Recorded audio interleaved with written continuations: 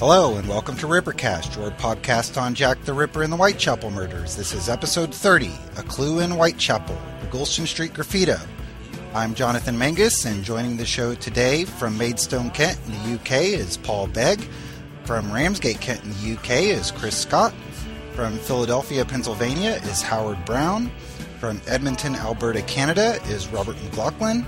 From Neath in Wales is Gareth Williams. And from Charlottesville, Virginia is Ali Ryder.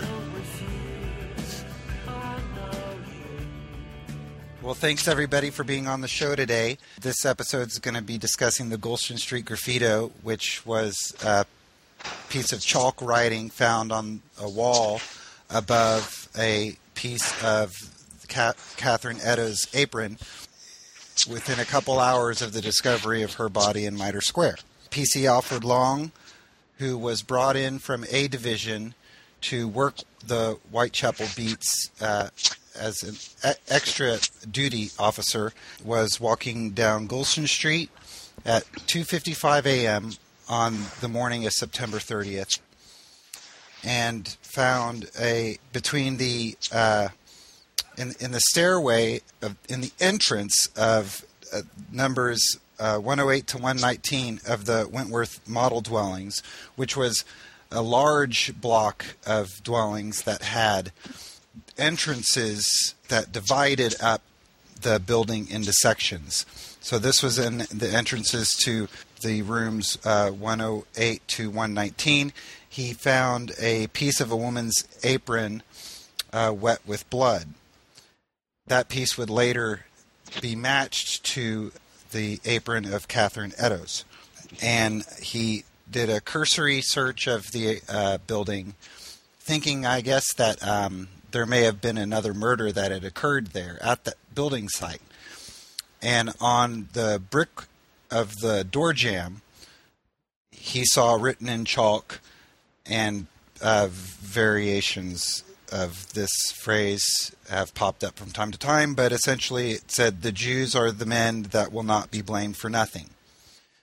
PC Long wrote down that message, and word got to the officers who were at the scene of Mitre Square, who came over to Gulston Street, city PCs and Scotland Yard PCs, and Charles Warren was alerted, and he went to Leman Street Police Station.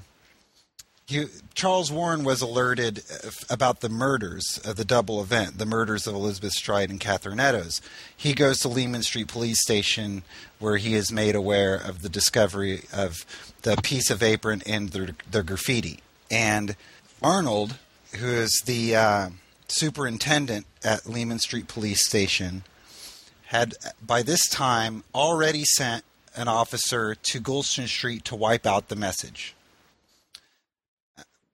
Warren said that he wanted to check out the writing on the wall first before he made any decisions. Once Warren arrived on the scene, he agreed with Superintendent Arnold that in order to prevent any kind of anti-Jewish rioting, that the message be erased, to the objections of some of the other PCs who were at the scene. They had sent for a photographer, I believe, at that point, but it would have taken an hour for the photographer to have arrived. So much has been made of this, the wording on the wall. The Jews are the men that will not be blamed for nothing.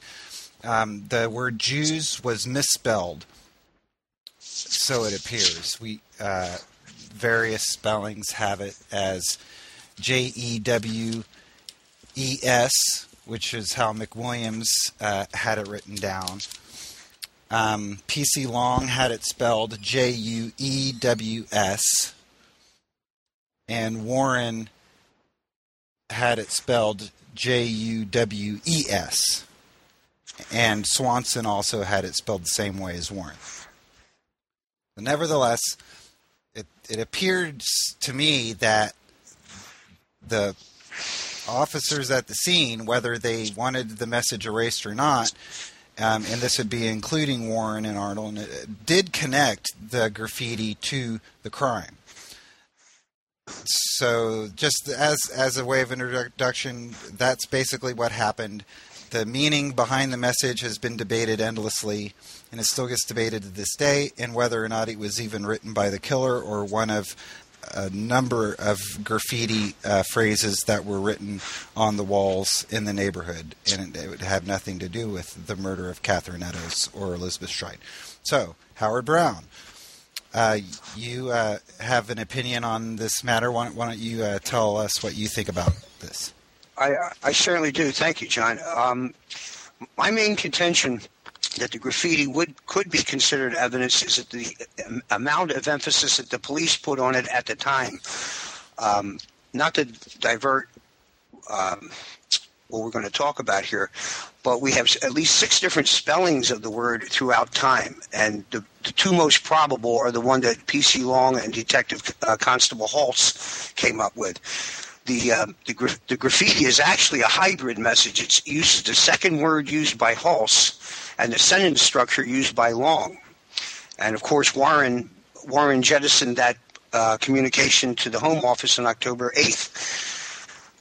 We also have an issue about the actual location. I believe Mr. Begg brought that up several years ago, that it was above the door.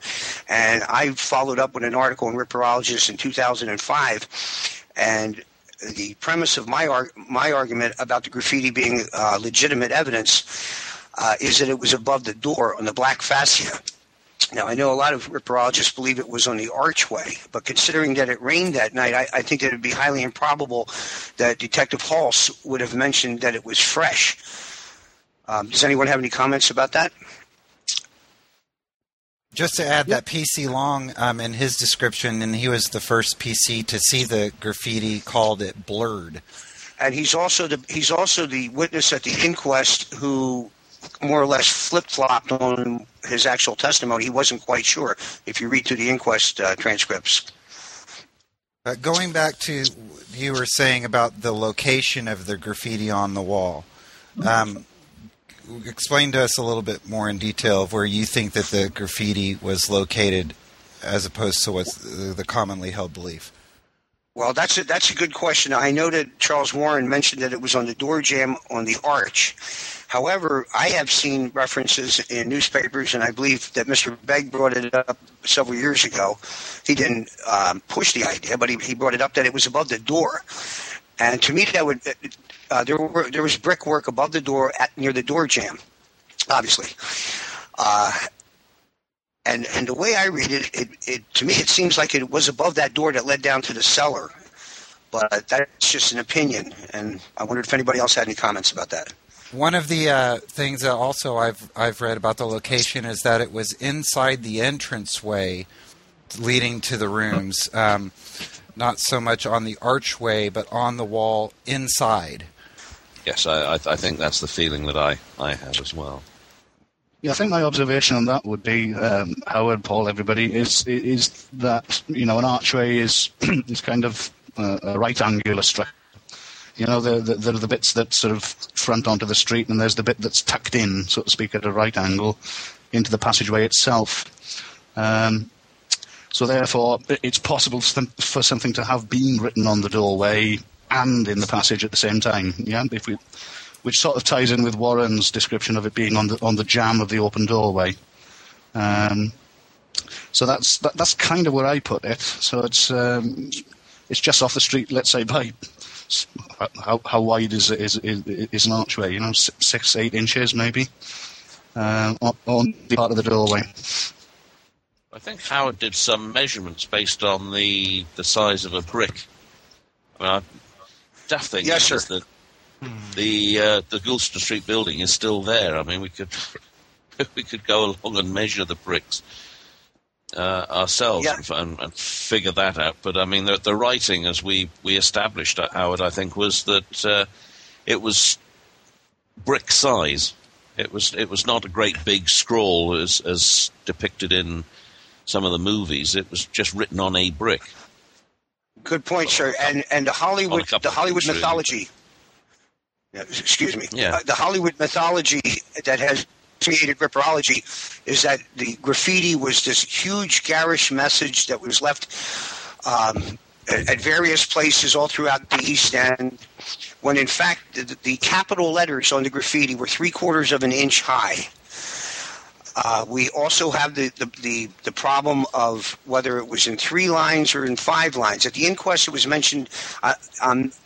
You don't quote me on this. I believe it said 3 lines, and I know I've seen references to where it said it was in 3 lines. But however, the communicated Commissioner Warren sent to the Home Office on October 8th mentioned it in 5 lines. We also have another issue about whether it was written in script or it was written in block letters. No one seems to know. So, there are all sorts of internal mysteries about the graffiti that we haven't figured out yet.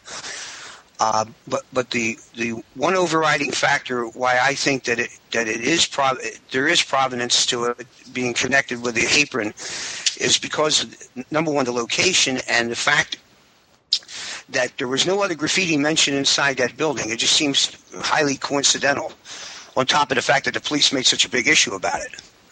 And I agree. Don't you believe that because Arnold's first instinct was to have it erased, and then Warren agreed, and the PCs on the scene wanted it photographed rather than erased, it seemed like the consensus at the scene was that this graffiti was related to the murders.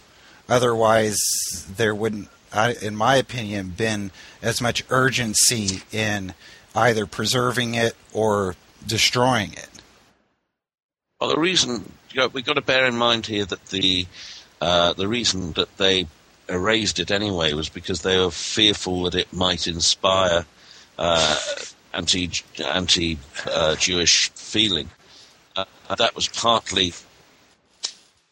If that was the reason for the erasure, then I don't think it really makes much difference whether they thought it was genuine or not. It was just that it was found. The graffiti and the apron were found in the same place, and so people would perhaps have made that connection. They may well have thought it didn't have anything to do with the Ripper crimes, but the proximity of the apron in relation would put that idea in the mind of the public, and they wanted to forestall that rumor mongering and gossiping that might have gone on. Yes, I would think that if Warren actually considered it to be evidence, I think he would have been highly less likely to erase anything that he considered to actually be evidence in the case than he would have if he just thought it was a happenstance, random bit of graffiti that might be misconstrued. So I lean more towards Warren did not consider it evidence and did not think it had anything to do with the crime. Can I just say that I think also it might be what might be more important is not the wording but the location, because Warren even balked at the idea of just either erasing the one word Jewish or the whole of the first line. He still balked at that, which I think if he were worried that the wording was what would spark some kind of anti-Semitic incident, then that would make sense. But I think you've got to mention that that particular block of dwellings was occupied almost exclusively by Jews, and also that by the time the photographer would have arrived, it would have been either would have been light or would have been getting light. So there were various options mentioned, like covering it, having a policeman standing there or covering it with sacking, or erasing one of the lines, and Warren sort of poo-pooed them all and said, "No, I want it wiped off." And so I think it was the location of it rather than the wording that. And also there was, if I remember rightly, there was a very busy street market because it's very near Middlesex Street, isn't it? So I mean, there would have been a lot of people about. And I agree with you, Chris, because Warren must have been concerned about the location of it. It must have been clearly visible by the street, for him to take that action. If it were inside the doorway, I don't think he would have taken the action he did. I think if it were, as if there weren't sort of like arrows pointing to it, i.e., constables on duty. I mean, even if it were, even if it were on the brickwork on the side, or even on the black face, you're actually inside the doorway. I think the public mood at the time, if they'd been walking down Goulston Street and saw, a group of coppers hanging about and looking worried, then they would have probably sort of tried to peek in to see what on earth was going on. I think if the graffito had just been there, whether it was above the door, on the door jamb, just inside on the fascia, I think, you see, the other problem I have with this is there's one, I think, to judge this in context, there's one piece of information which we don't have, which I think we're very unlikely ever to have, which was how common was graffiti in Victorian London. I mean, if there was graffiti all over the place, I mean, there was certainly in urban centres at the moment, if there was an incident, certainly even cities near me, Canterbury city centre, the underpasses, I mean, a copper just wouldn't notice or wouldn't report graffiti because it's so common. Whether that's true in the East End at the time, I just don't know. I don't know how common graffiti was or whether this was exceptional or what. True. And the point... I'm sorry. I just wanted to quickly mention that there was graffiti around the Pynchon Street torso murder. In one of the arches. Somebody had written the word Lipsky in large chalk letters. Where the torso was found. Prior to that, Robert, there was that, what was it, 50 more, and then I give myself up. That alleged... at Hanbury Street. Yeah, Hanbury Street as well. Right, and then afterwards, I'm sure stemming from the publicity of the Goulston Street graffito, there was chalk writing that made reference to 5 more to go, signed leather apron or something to that effect. We can't judge that post Goulston Street graffiti on, we're looking for instances prior to this that would show its prevalence. But you're right that Hanbury Street, which I guess was a press creation, isn't it pretty universally believed to not been existing at the scene of Annie Chapman's murder? I think so. They said it was written on the shutter. I think on the general point of chalk messages being on the walls, I mean, there's a long tradition of it, dating all the way back to Pompeii and even before then, if you like, in stone to various caves. So I think sort of daubing things on walls using whatever medium came to hand, and sometimes using your hands as the medium, it's got a long precedent in cultures across the world. So I think that it's reasonable to assume that that this wasn't a rare occurrence, particularly in a working class area like Goulston Street or the East End in general, where there were lots of costermongers. Now, if you read Mayhew, London Labour and the London Poor, written about a quarter of a century before the Whitechapel murders, his accounts there of costermongers always carrying chalk in their pockets. Yeah, so they could put their pitch up and scribble the latest prices down. So this was a fairly sort of standard way of communicating, I think, in the sort of urban middle to working class areas of the East End. And Martin Fido, I think, would agree with you, Gareth, and he, on a prior podcast, said that his belief on the Goulston Street graffito is that it was left as an insult. It pertained to one of the sellers. It was something written by a dissatisfied customer. It could also be fairly low down, though, wasn't it? Which is odd if that was the case. I seem to remember, Howard, I'm battling a cold here at the same time, but I seem to remember that he would have had to have been down on his haunches or something. Right, and for 3/4-inch capital letters, instead of saying Joe Cohen robbed me, I mean the message is really, really convoluted if it's meant to be an insult or slur to any Jewish vendor. It's an unorthodox message. I mean, what could they be blamed for? I mean, what's the message there? Well, it's even more convoluted if it's the Ripper trying to make a statement. I mean, he didn't do it by a Ripper murder. He didn't to face any other Ripper murders, like the Kelly scene, for example. If he had a message that he wanted to get across, the Kelly scene afforded him walls and walls in which he could have gotten his message across. It wasn't found at the site of a murder. It was found, blocks away. And the only thing that's tying it to the murders is the discarded bit of apron, which he may well have just cast aside as he walked down. And if it wasn't for that apron, which is basically rubbish, something he threw away, we never would have even considered this graffito as being in any way part of the Ripper crimes. So when you're looking at the message, if he were going to be taking credit or trying to make something, I've killed 3 and the Jews are the men who will not be blamed for something. It's just, you can't say, well, it's very convoluted message because, well, regardless of what it is, it's a very convoluted message. Okay, yeah, I mean, if it says something like... sorry, I was going to say, if it said something like, P.S. Major Smith, forget about looking for bloodstains, I've washed my hand in the trough, then that would solve so many mysteries.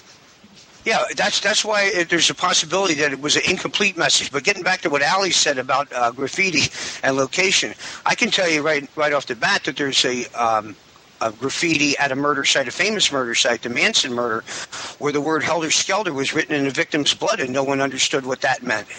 It took. But it was actually at the crime scene. It was absolutely, but no one understood it. No one understood it. What does Helter Skelter? And it's misspelled too. So we have two. I'm not saying it has to be clear, but it's not only not clear; it isn't at the crime scene.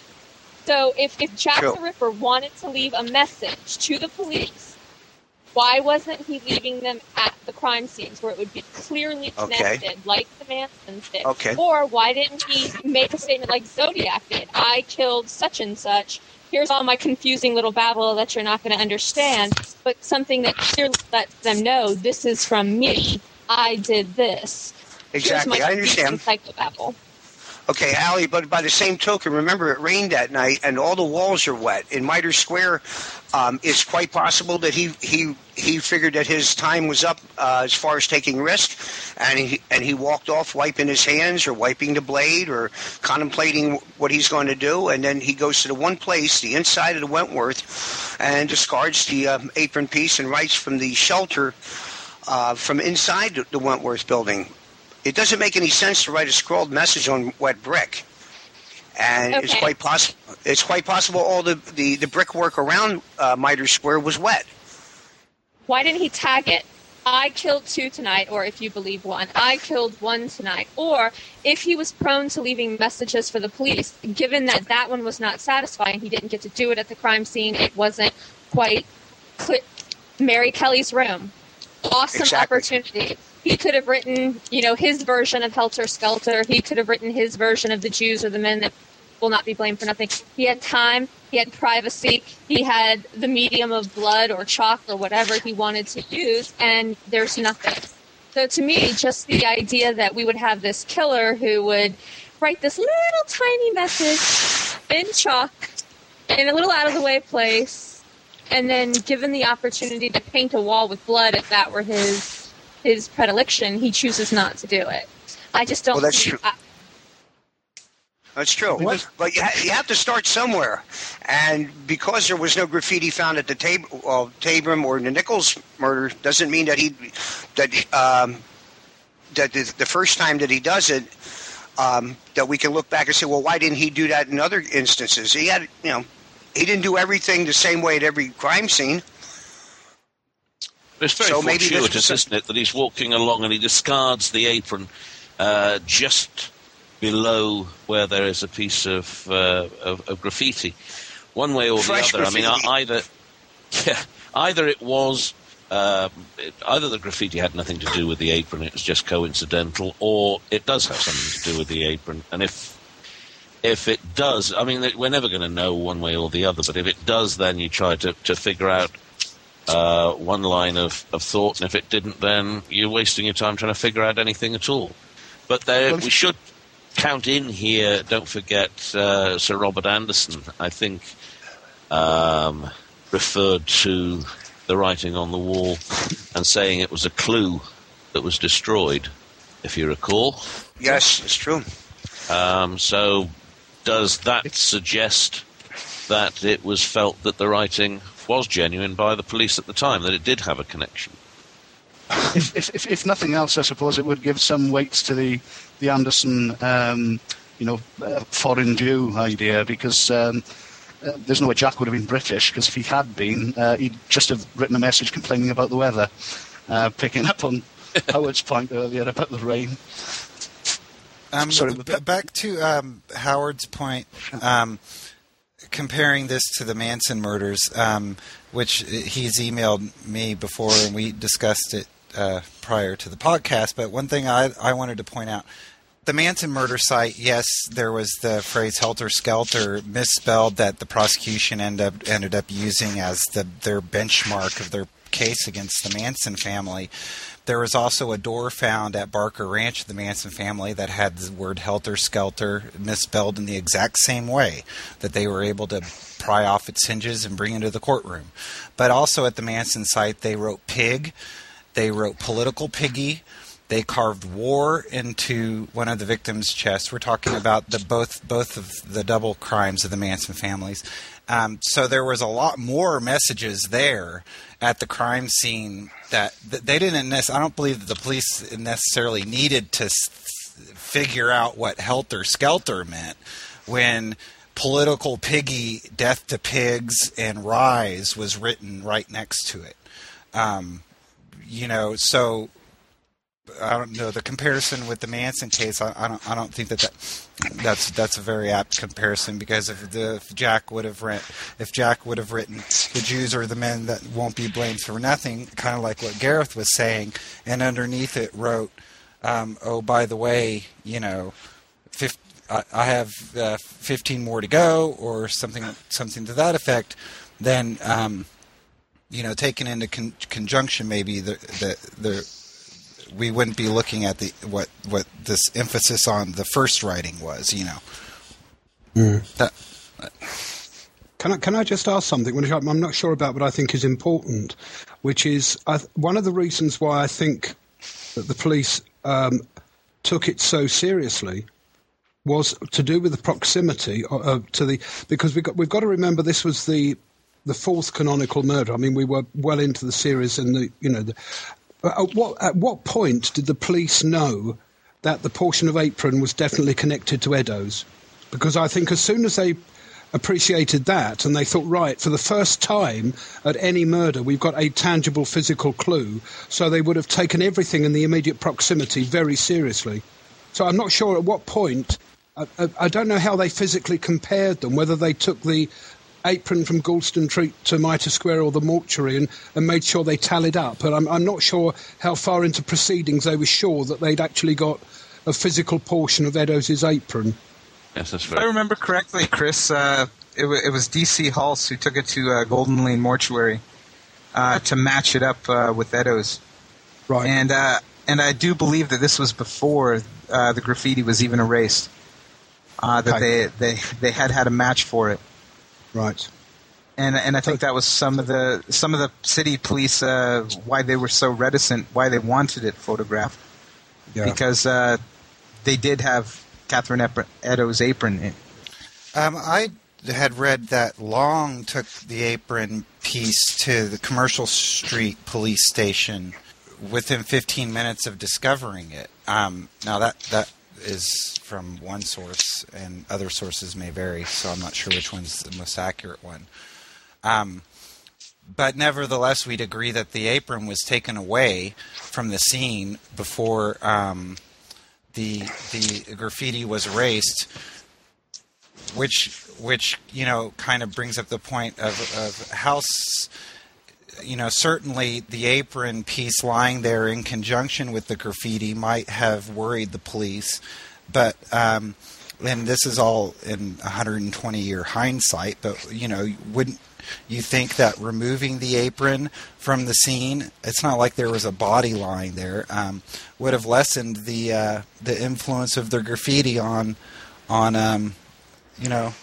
someone had mentioned earlier, if you have a bunch of PCs standing around pointing, at the thing, then that could draw attention to it. But you wonder, why they felt so. Why they were so concerned about the graffiti in the absence of the apron from even being there anymore. Well, I go back to what I said. I think that having realised as soon as they'd made that physical link between the portion of apron in Goulston Street and the murder scene in Mitre Square, then logically, I would have assumed that they would take everything in that immediate environment sort of very seriously as a potential clue. This was the first physical link they had to the Ripper. It was the first indication, for example, of which direction he'd gone in after he'd left the murder scene, and so potentially it might have been some indication as to where he lived or where his bolt hole was. So I just assume they would have taken everything sort of very seriously in that immediate, and to find a piece of writing near there, whether it was connected or not, I think that's why. I think the fact that they took it seriously doesn't necessarily indicate that they were absolutely convinced it was written by the killer. That's what I'm getting at. Right, which is similar to what Ali was saying earlier. Absolutely, yes. Can I just add one note, which I think might be important for... You gave the very good introduction about the Goulston Street graffito, but I think it's also important to realise that there's this element of timing. I think it's important to mention that Two Coppers stated that they passed that point at 2:20, which was 35 minutes after the murder, and noticed nothing there. So there's also this disputed point about whether Jack was hanging around in the vicinity and placed the apron or did the graffito at some time after 2:20, or whether the Coppers had just not noticed it before and it had been there all along. I'm one of those people that think it could have actually been there all along, because a lot of people look at 2:20 when PC Long passed through there, or even when Hull says he passed through there at 2:20. And I'm thinking, considering the beats of the Metropolitan Police, Long would have also passed through there about 30 or 35 minutes before 2:20, which places him at about 1:45, 1:50, that general time. And I'm just wondering if his presence makes the Ripper go into that doorway as he's fleeing Mitre Square and he's heading that direction, and that's about the time that Long would go through Goulston Street. I think it's also important to note that Halse said that he went down past that spot at about 2:20 and didn't notice the apron, but he did specifically say that it was quite possible that he wouldn't have seen it. Yeah, because it was in the building. Yeah, that's what Halse said. So go on, Robert. And he was probably checking things very quickly. He's probably moving very quickly, and he said I should more for people. That's right. He said I should not necessarily have seen the apron or the piece of apron. So I don't think that's any discredit to him. I mean, and you've got to remember it's pitch dark. Yeah, and if he's heading north-south, which he was, he was coming off Wentworth Street, wasn't he? And heading towards Mitre Square. So it's a fair bet that he was heading south down Goulston. So if the apron was deposited on the northern side of the doorway, it might have been more easily overlooked. And the darkness of the location as well wouldn't have helped. So the trouble is we don't know whether Long's beat was clockwise or anti-clockwise. But no. As with everything else, there's much speculation.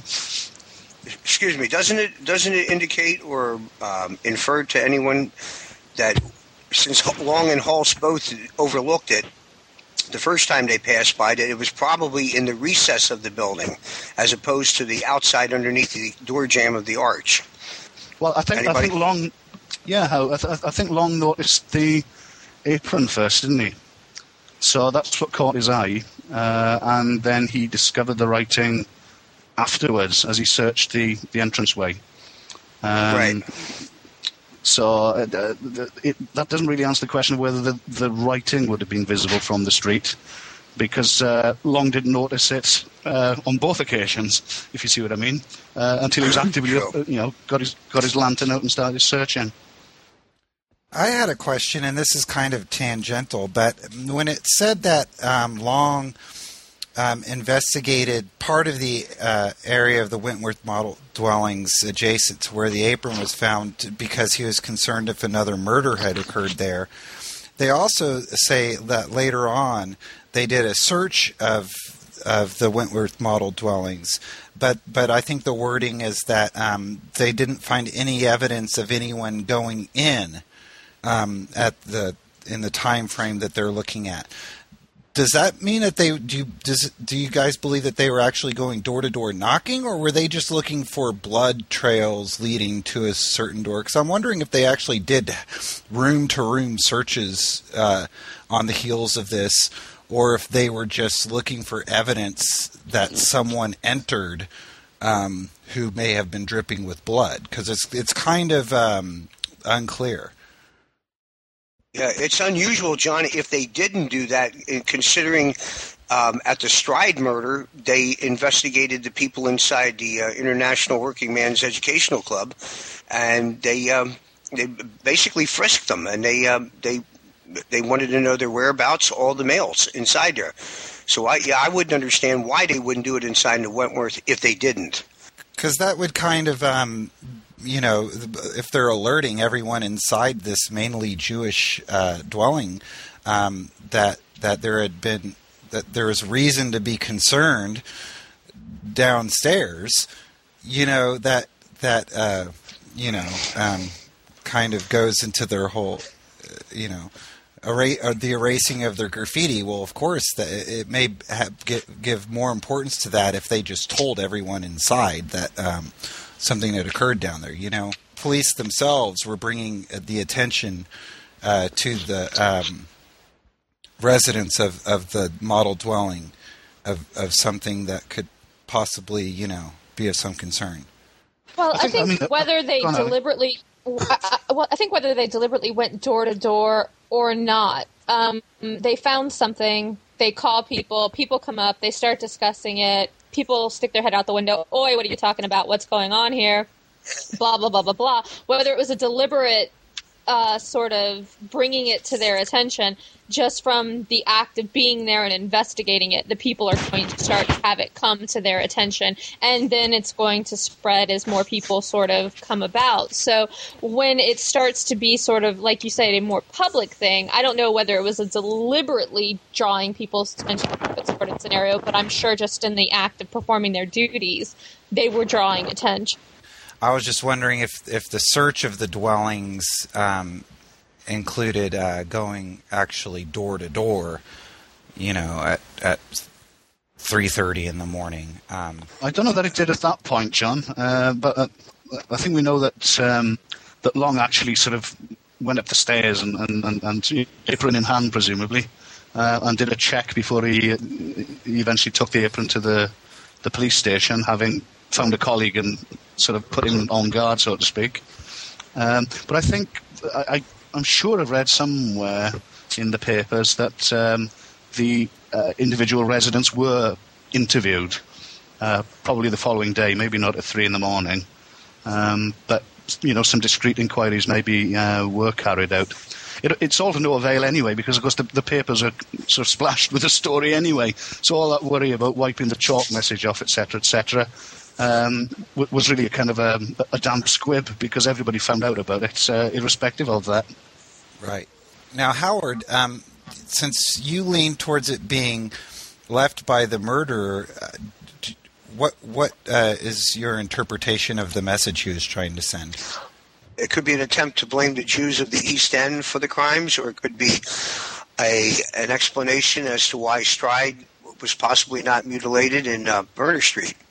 It could be a myriad of things, but I don't have the mind of a serial killer yet, and I'm just assuming that it would be one of those two things. And I'm not entirely convinced that message is complete. He may have been interrupted. If he had written the message in a normal, assuming that the Ripper wrote that message, and he wrote it at an average speed, he would have had around 120 feet either way, up Golston Street and down, and even covering New Golston Street, which juts out into Goulston Street, he would have had up to maybe 35 seconds where he could have written that message completely. So it's quite possible something disturbed him in the act of writing, and he left it incomplete. Howard, can I ask you a question, Howard? Sure. And other people can pipe in on this as well. If the Ripper did write the Graffito, what if anything does that tell us about him? Because most people that actually think that he wrote it, usually it's a highly literate person that wrote it. I mean, they figure Donston is writing it, or Maybrick is writing it, or J.K. Stephen, or Walter Sickert. It's never some poor immigrant that wrote the message. So I'm just wondering your thoughts on that. What does it tell us about the Ripper? Well, I think that whoever wrote the graffiti was a native-born person. I believe that he was capable of reading, and I believe that he capitalized on the anti-Jewish sentiment that was in the neighborhood. I'm not saying that he was a witty person, but there have been other graffitis left at other murder sites or near murder sites, like the Axeman murders in 1918, which were somewhat similar to the Goulston Street graffiti. But that would be my guess, Robert. I don't know exactly what he was trying to convey, other than that he did want to implicate Jews for some reason. That's about all I could come up with.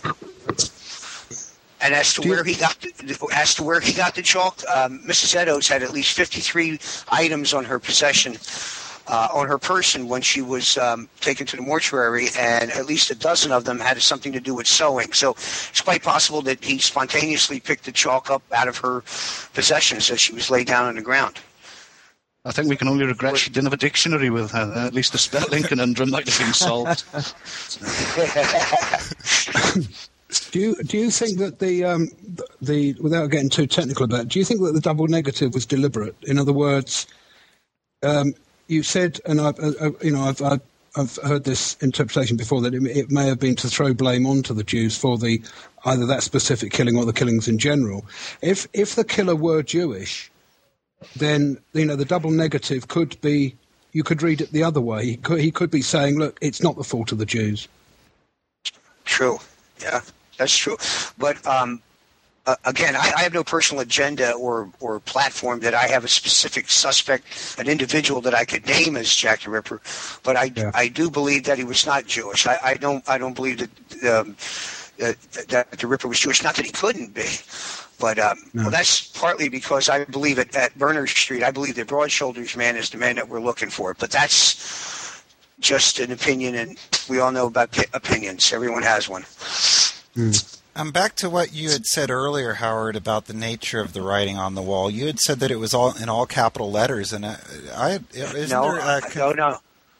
I said that the capital. No, that's all right, John. That's okay. The capital letters are written in 3/4 of an inch high letters, which indicates that the other letters the other case letters were small too. And a problem we have is we don't know whether or not it was written in script or cursive, or if it was in block letters. That's another issue in this whole thing. That's why I had brought it up, actually, was because I had thought it was in cursive, because they compared it to Ripper letters. And say it was good schoolboy's round hand. Capital. That's true. That's true. And there's also a letter that was sent to the police, one of many letters, but one that we do have. It's in Mr. Evans' book, The Letters from Hell. It's a letter from November 10th, which is obviously after the double event and after the writing on the wall. But that was in block letters. And I'm just thinking that perhaps there were other letters that we don't know about that were written in block letters instead of. But I had also thought that Warren, when he sent the Home Office a copy of his version of the Graffito, intended to write it out as best as how he observed it at the scene. People, please correct me if I'm wrong.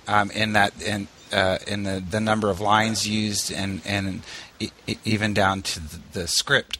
Right. Okay, and here again we have which was written in cursive. Warren's version of the Graffito.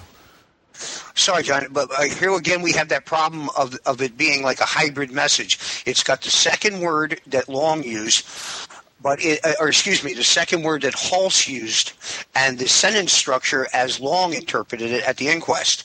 So you've got everything corroborating what Long said, but with the addition of the word JUWES that Hulse put. So we're inconclusive about that too. Yeah, I think John, you make a good point there about Warren's transcript. I mean, whether he was attempting to reproduce it faithfully or not is one thing, but I feel reasonably sure that if it had been in block letters, in capital letters, that Warren would at least have copied that. Yeah, instead, as you say, he does it in a cursive manner. Yeah. So not that it really matters, but I think that is a good indicator, at least as far as I'm concerned, that it was in very small, as Howard says, cursive letters.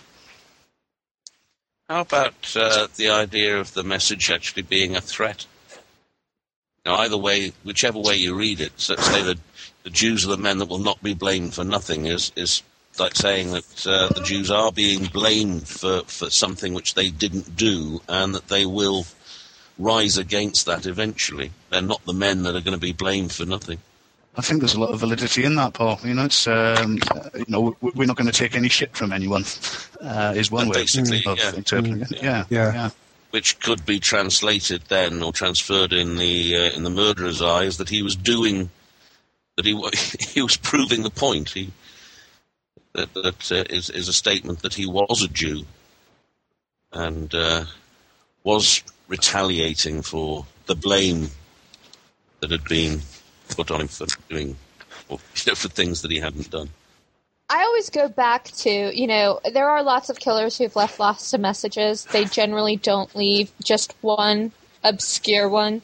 One of the ones that always comes to mind is that we had the DC sniper killings, and they left tarot cards, which very obscure message, but they left them at more than one crime scene, and on one it said something like, "Dear policeman, I am God," and it was left on the tarot card that has death represented.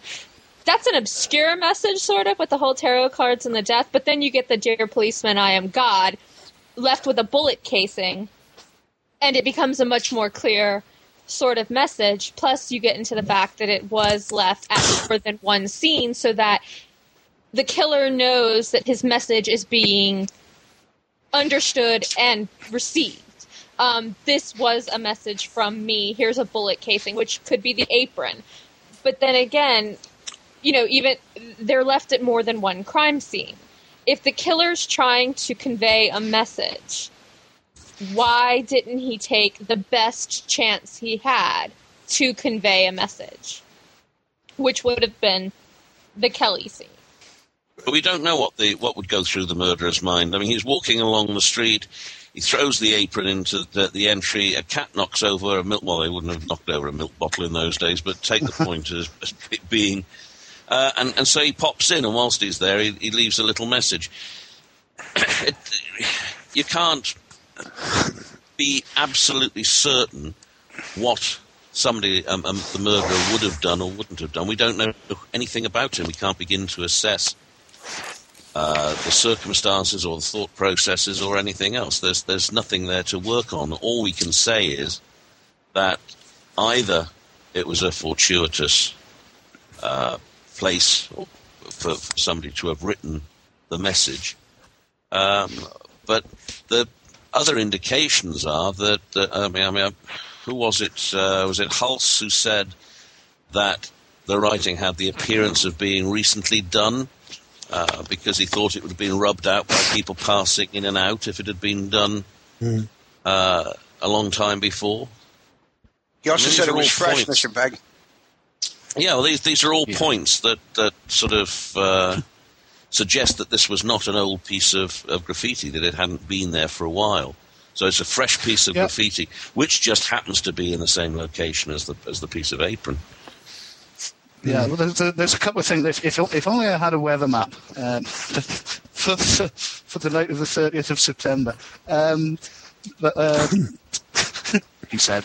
But yeah, I mean, there is that issue there of, how I mentioned earlier, the rain and so on. But, well, we know that Goulston Street goes north-south, and at least the prevailing weather reports from the time indicate that the rain's coming in from the north and sweeping east. So, if the writing was on the northwest sort of part of the doorway, then the rain would have missed most of it. It would have impacted more on the southeast face of the doorway. And I've seen graffiti. I've seen sort of Lovers Lane type graffiti chalked up in a bus shelter that was there for years. And while I wouldn't say it looked freshly minted after all that time, it still remained still retained a certain freshness after a very long period of time. I suppose I've always wondered, how do you determine the freshness of graffiti? I've always found that an odd statement. It was very, very fresh. And what Paul was saying about his interpretation of it possibly being a political statement, that's how I read it anyway, Paul, made by the Jews. That seems to make more sense. I mean, maybe I'm not going to say it makes more sense than it being by the killer necessarily, but that interpretation of the graffiti as a political statement would make more sense, being given the location it was written in and the time we're talking about here. Political statements of those kinds about the Jewish question in the East End of London would seem to make sense. And it could have been a day old or a couple days old. Is that what you were kind of getting at, Paul? In that maybe the Ripper had seen this writing on the wall and thought that was a good place to put the apron? Or... Well, either way, whichever way you want to look at it. I mean, I'm not fussed one... I've got no axe to grind really with whoever wrote it, but Warren and Arnold and everybody clearly saw that it was believed that it was it was an incitement to the Jews, which is why they particularly wanted to have it rubbed off. Mm. So if they saw it as inciting anti-Semitic reaction or anti-alien reaction, then presumably the interpretation of the words that I've just suggested wouldn't have applied. So I don't know. I mean, we just don't know, do we? Can I ask another question? I've seen various versions, but was there an allegedly accurate copy made, actually trying to imitate the handwriting? Well, that was the Warren one, wasn't it? Which Warren sent a memo to the Home Office where. Is that the one in 5 lines? Yeah, I think that's the only one that I think. Yeah, the October 8th. Yeah, the October 8th communication, Chris, was in 5 lines. I'm not sure if that's in good schoolboy handwriting, though. Is it? It's in cursive, okay. But. I think to me it looks like it could be Warren's normal script instead of him trying to imitate what he saw on the wall. Yeah. I've got a very particular reason for asking, and I don't want to get all cloak and dagger about this, but I really don't know very much because I was sent a copy of the Goulston Street Graffito, which is on a black background. I'm not saying it was photographed and I've got a phone. I'm not doing I don't want to start all that brouhaha. But this was sent to me and it's in 3 lines and the Jewish word is very hard to read. It could be J-E-U, it could be J-E-W. But it's in 3 lines and it's very different from the Warren one, which I've got a copy of in front of me. And I just wondered if anybody had seen this 3-line one. It's definitely in a cursive hand. Well, Halson, the city police, said it was it was written in 3 lines. They differed from the Metropolitan version, but we don't have a copy of theirs. Yeah, right. Well, this looks like all stood there.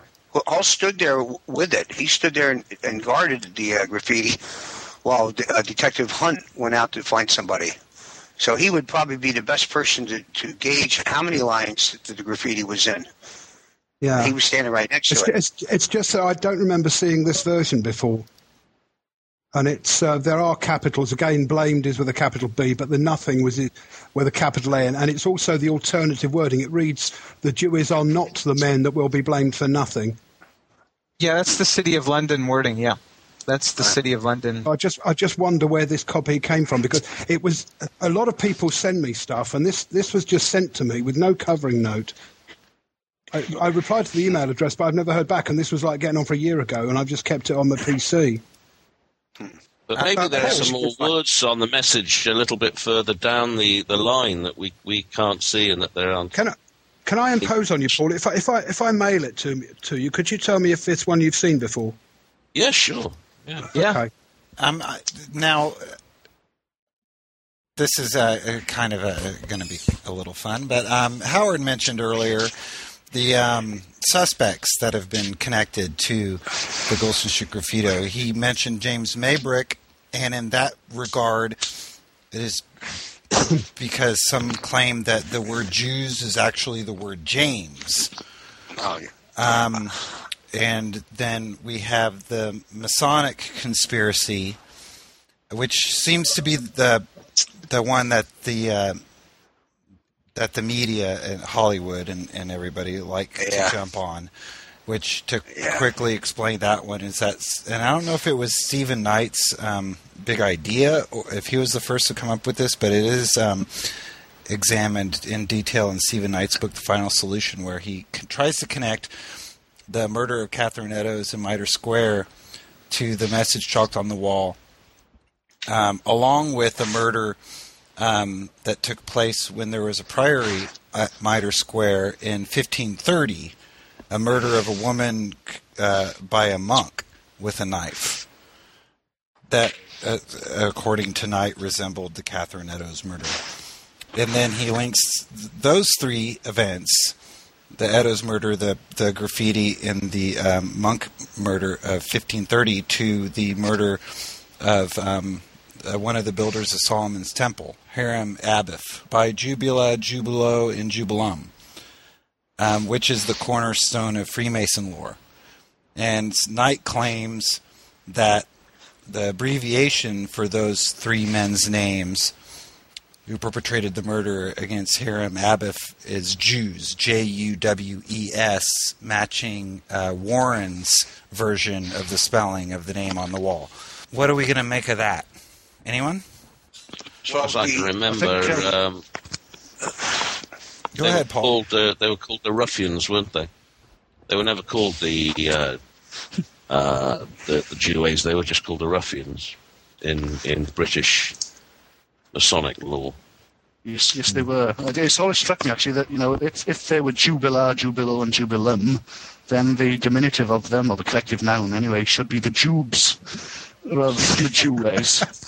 So I don't know. Sort of like a sweet, doesn't it? Some sort of fruit pasto. But yeah, I don't know how on earth that sort of came to light. Oh God, it reminded me of the Hoobs. I'm not going to get that image out of my head now. Jack the Ripper walking along as a Hoob. Yeah. No. Warren had joined, what was it, the Quatuor Coronati Lodge or some such, which was, I think Stephen Knight makes great play that, this was the, if you like, the Oxford and Cambridge, or the Harvard and Yale, if you like, of Freemasonry. And whilst Warren did take an interest in Masonic law, I think that developed later. And so even if this spurious story about the three ruffians or the three Juwes were true, which it patently isn't, then it was a fairly obscure factoid for Warren to have known at that time anyway. So the whole thing is nonsensical, and it only really works if you believe the Masonic conspiracy. And given that that's been shown on so many levels to be wrong, then I think we can discard that interpretation anyway. And there's also no logic in Warren's actions, even if you go by that, because he, of course, did not have it photographed, but he ordered a copy of it made, which Long made in his notebook, and other police, I imagine, around made in their notebooks. So he still had the message preserved, despite the fact that it wasn't photographed. So he wasn't, saving us from the Jews anyway. That's true. There's also another interpretation that I believe Tom Westcott proposed on the boards as far as reading it differently. And it was, I believe that he thought it wasn't Juwes. And I could be wrong on who it is. I believe it was Tom Westcott, but I could be wrong. And that it actually was, I'm going to get this so wrong, but IWMES, which stood for the International Working Men's Club by Elizabeth Stride's murder. And I believe he proposed that it was saying that they were the men who would not be blamed for nothing. Yeah.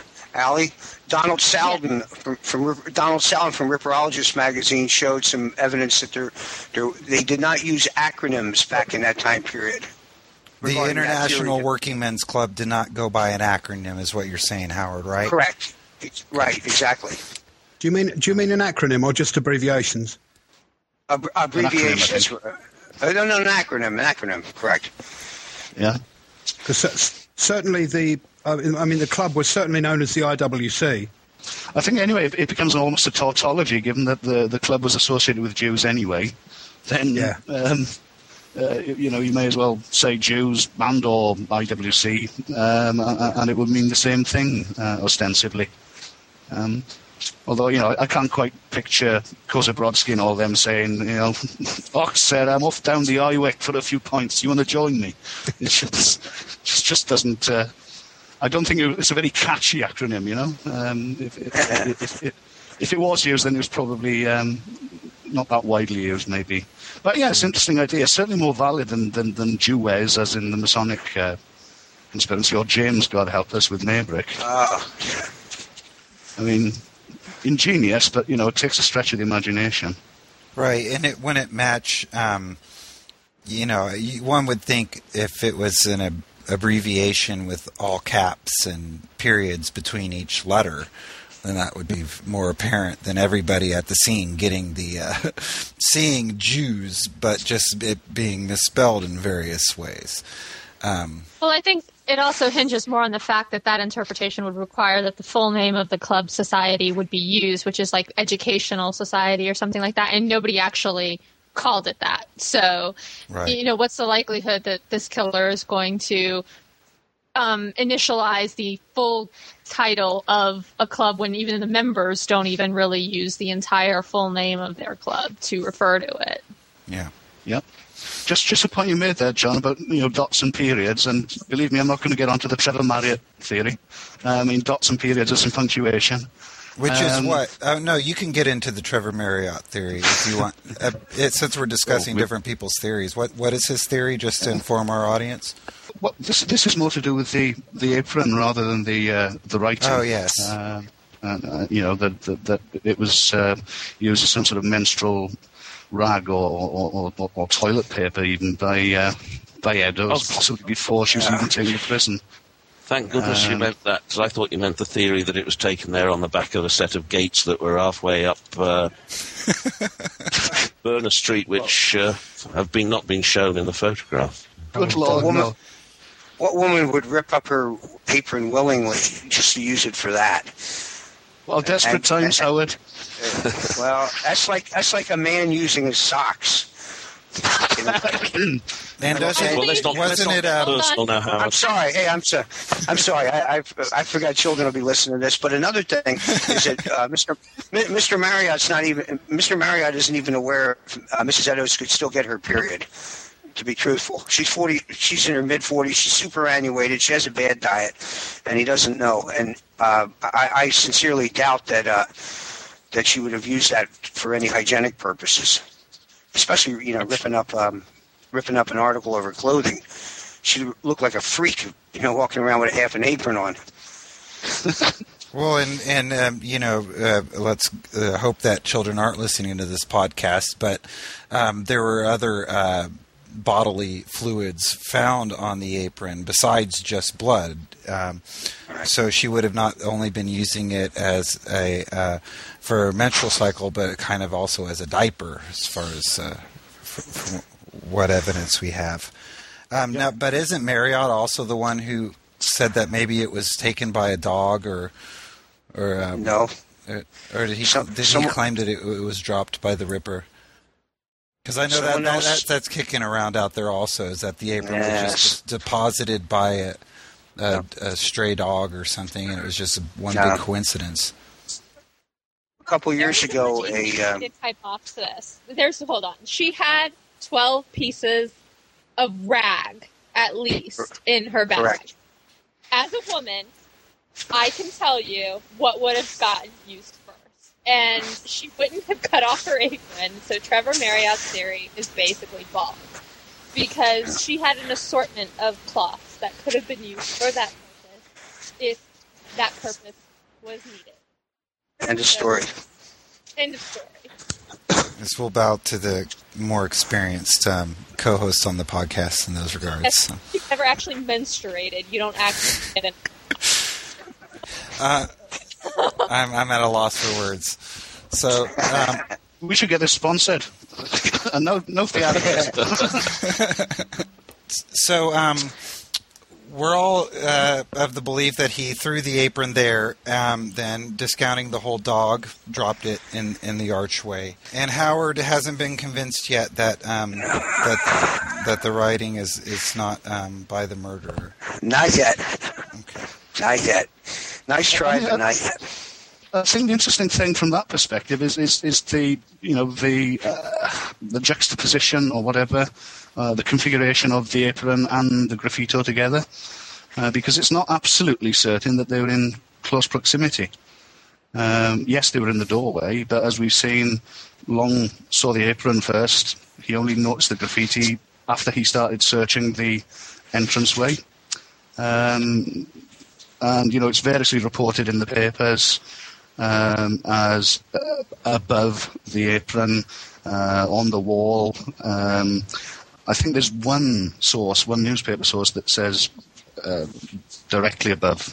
I might be wrong in that, but certainly Long's signed inquest testimony and the transcripts of the inquest in the Telegraph, the Times, and I think the Morning Advertiser, all say Long as saying on the wall above, rather than directly on the wall above or directly above the apron piece. So there is that element of doubt that they were that close together. And after Long handles the apron, we're never going to know anyway. By the time other officers arrive on the scene, Long would be, I think, the only one who would have known. Yeah, because it would have been moved. Yeah, well, he took it off to Commercial Street, didn't he? Yeah, yes, he did. So there is one interesting newspaper clip which I only found today, and this was in the Pall Mall Gazette, which, granted, isn't the most reliable at the best of times. But this is in the Pall Mall Gazette of the 8th of October. And it quotes verbatim a clipping from the Central News Agency, which goes as follows. A startling fact has just come to light. After killing Catherine Eddowes in Mitre Square, the murderer, it's now known, walked to Goulston Street, where he threw away a piece of the deceased woman's apron. Within a few feet of this spot, he had written on the wall, "The Jews shall not be blamed for nothing." So this is the only source I've seen where it actually says within a few feet of this spot. Which suggests, at least some spatial separation, which you don't get in the other reports. Just thought I'd throw that one in because I only found it today. And my sense of that would be if the killer wanted to make a definite association between the two objects, then he'd have dropped the apron directly beneath the writing if the writing was there before, or he'd have written the writing directly above the apron, or even on the ground underneath the apron, and dropped the apron there. But it seems that he didn't. The apron was on the wall, whether it was on the door jamb, whether it was at shoulder height, or wherever. It wasn't in direct association with the apron fragment. And it strikes me, going back to Ali's point earlier about the gun cartridges or the tarot cards, then if you want to make something, make a connection fit or stick, then you're going to go out of your way to do it. But it doesn't seem that it happened in this instance. Discuss. Right, and that we did have the Hanbury Street, whether it occurred or not, reported in the press. There was this precedent of what the murderer may have written. And then afterwards, we see we don't see anything similar to the Goulston Street Graffito being written in chalk, but we see things that do harken back to the graffiti claimed to have been left at the Hanbury Street site. So yeah, I agree that one would think that if the murderer was going to leave a message, they would leave something, similar to, what was supposedly left at Hanbury Street, or something that, would appear a lot more threatening. It seemed like it was the vogue to leave a count of his number of victims, and I would assume that would a message similar to that would be left, as opposed to something that we're still debating the meaning of 120 years later. No, perhaps he left a cryptic message. Perhaps that fecal matter on the apron was his, and he was saying that was number 2. I don't know.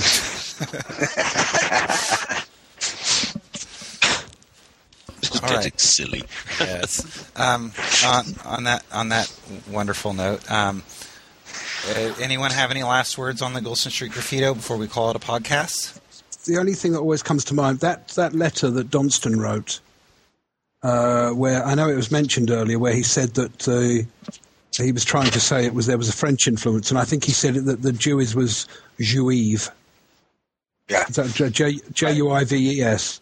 Yeah, he did that twice, October 16th and then on December 1st, the Pall Mall Gazette article. Yeah, and he actually sort of included, well, I presume it was by him, but there was actually examples of the handwriting in there, wasn't there? Yeah, his handwriting, correct. Yeah. As an example of his, he says try it in script, if I remember correctly. Yeah. But if I understand it rightly, it doesn't make sense grammatically because juif is feminine.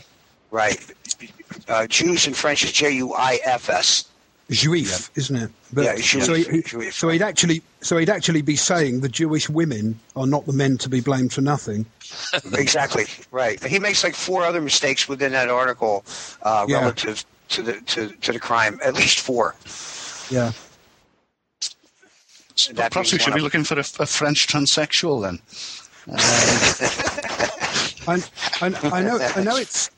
I know it's only obliquely related, but I mean, I'd just really be interested to quickly think what other folks think about this business about the timing. That I find it incredible, especially the number of police that would be on the street, that the killer of Eddowes would hang about for probably in excess of an hour before dumping the apron. So personally, I think that the apron was there at 2:20. And it just wasn't seen. But, I mean, does anybody think that he did actually hang about and dump the apron after, between 2:20 and 2:55? That's a good argument against graffiti. Very good argument against it. And also, along that same line of thinking, I was wondering when Long was made aware of the murder of Catherine Eddowes, in that... if he passed by that location at 2:20, I mean, do we even know, how quickly word traveled to the other cops on the beat? We do, John. Long didn't find out until he'd taken the apron to Commercial Street. He was then told, and I think this was at 2:35 or whatever, or thereabouts. So he discovered the apron without even realizing that a murder had been committed, and thought to take that apron piece to the Commercial Street Police Station. Yeah, that's interesting. Yeah, House gives a very definite time. He said that he heard about the murder at 2 minutes to 2. He said at 2 minutes to 2 o'clock on the Sunday morning, when near Aldgate Church, in company with Outram and Marriott, I heard that a woman had been found murdered. So he heard within a quarter of an hour.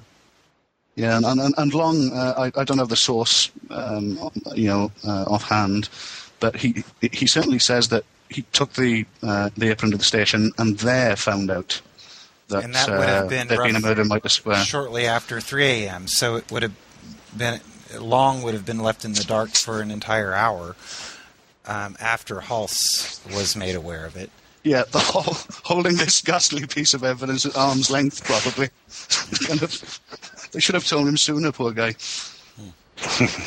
Just an obscure point on that is that, say Hulse brings it,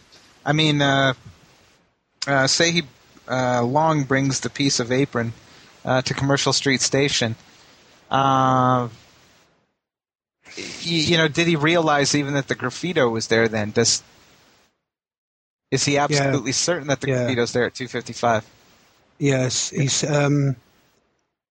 I've got the transcript of the inquest, and I'm just having a quick look through. The coroner said, "How did you come to observe the writing on the wall?" Oh no, he says, "Which did you notice first, the piece of apron or the writing?" And Long said the piece of apron, one corner of which was wet with blood. And then the coroner said, "How came you to observe the writing on the wall?" He says, "I saw it while trying to discover whether there were any marks of blood about." Okay. So he found the piece of apron with the blood stain on and was looking around to see if there was like a blood trail, and then saw the writing.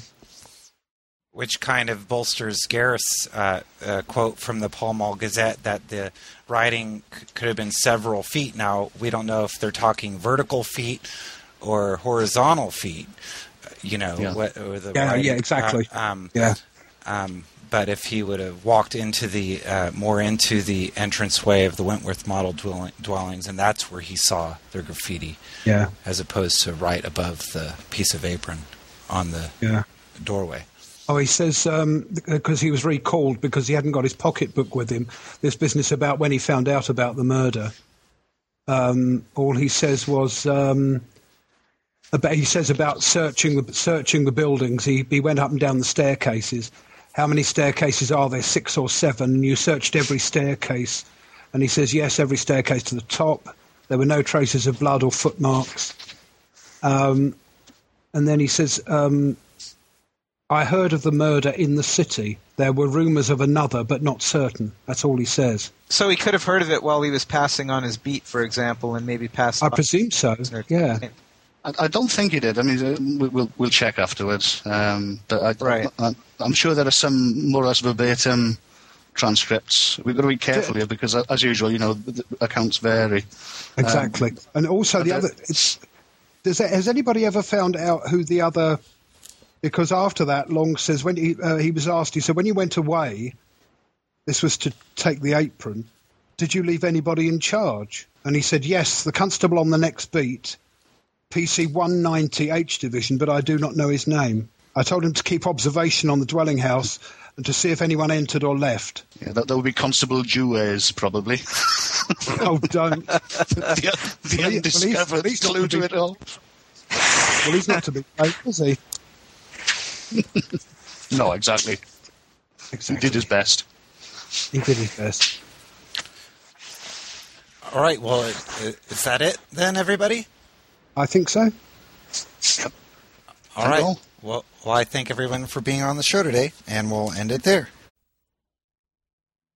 And that was Rippercast, episode 30, A Clue in Whitechapel, the Gulston Street Graffito. I want to thank everyone for joining the show today. We had Paul Begg, Chris Scott, Howard Brown, Gareth Williams, Robert McLaughlin, and Allie Ryder. We are a weekly podcast on the Whitechapel murders, available at our website, www.rippernet.com, or by subscription via the iTunes Music Store, keyword Rippercast, or Jack the Ripper. If you have any questions, comments, or suggestions for the show, you can email us at rippernet@mac.com. Again, I want to thank everyone for participating in the podcast, and I certainly want to thank all of our listeners out there, and we'll see you next week.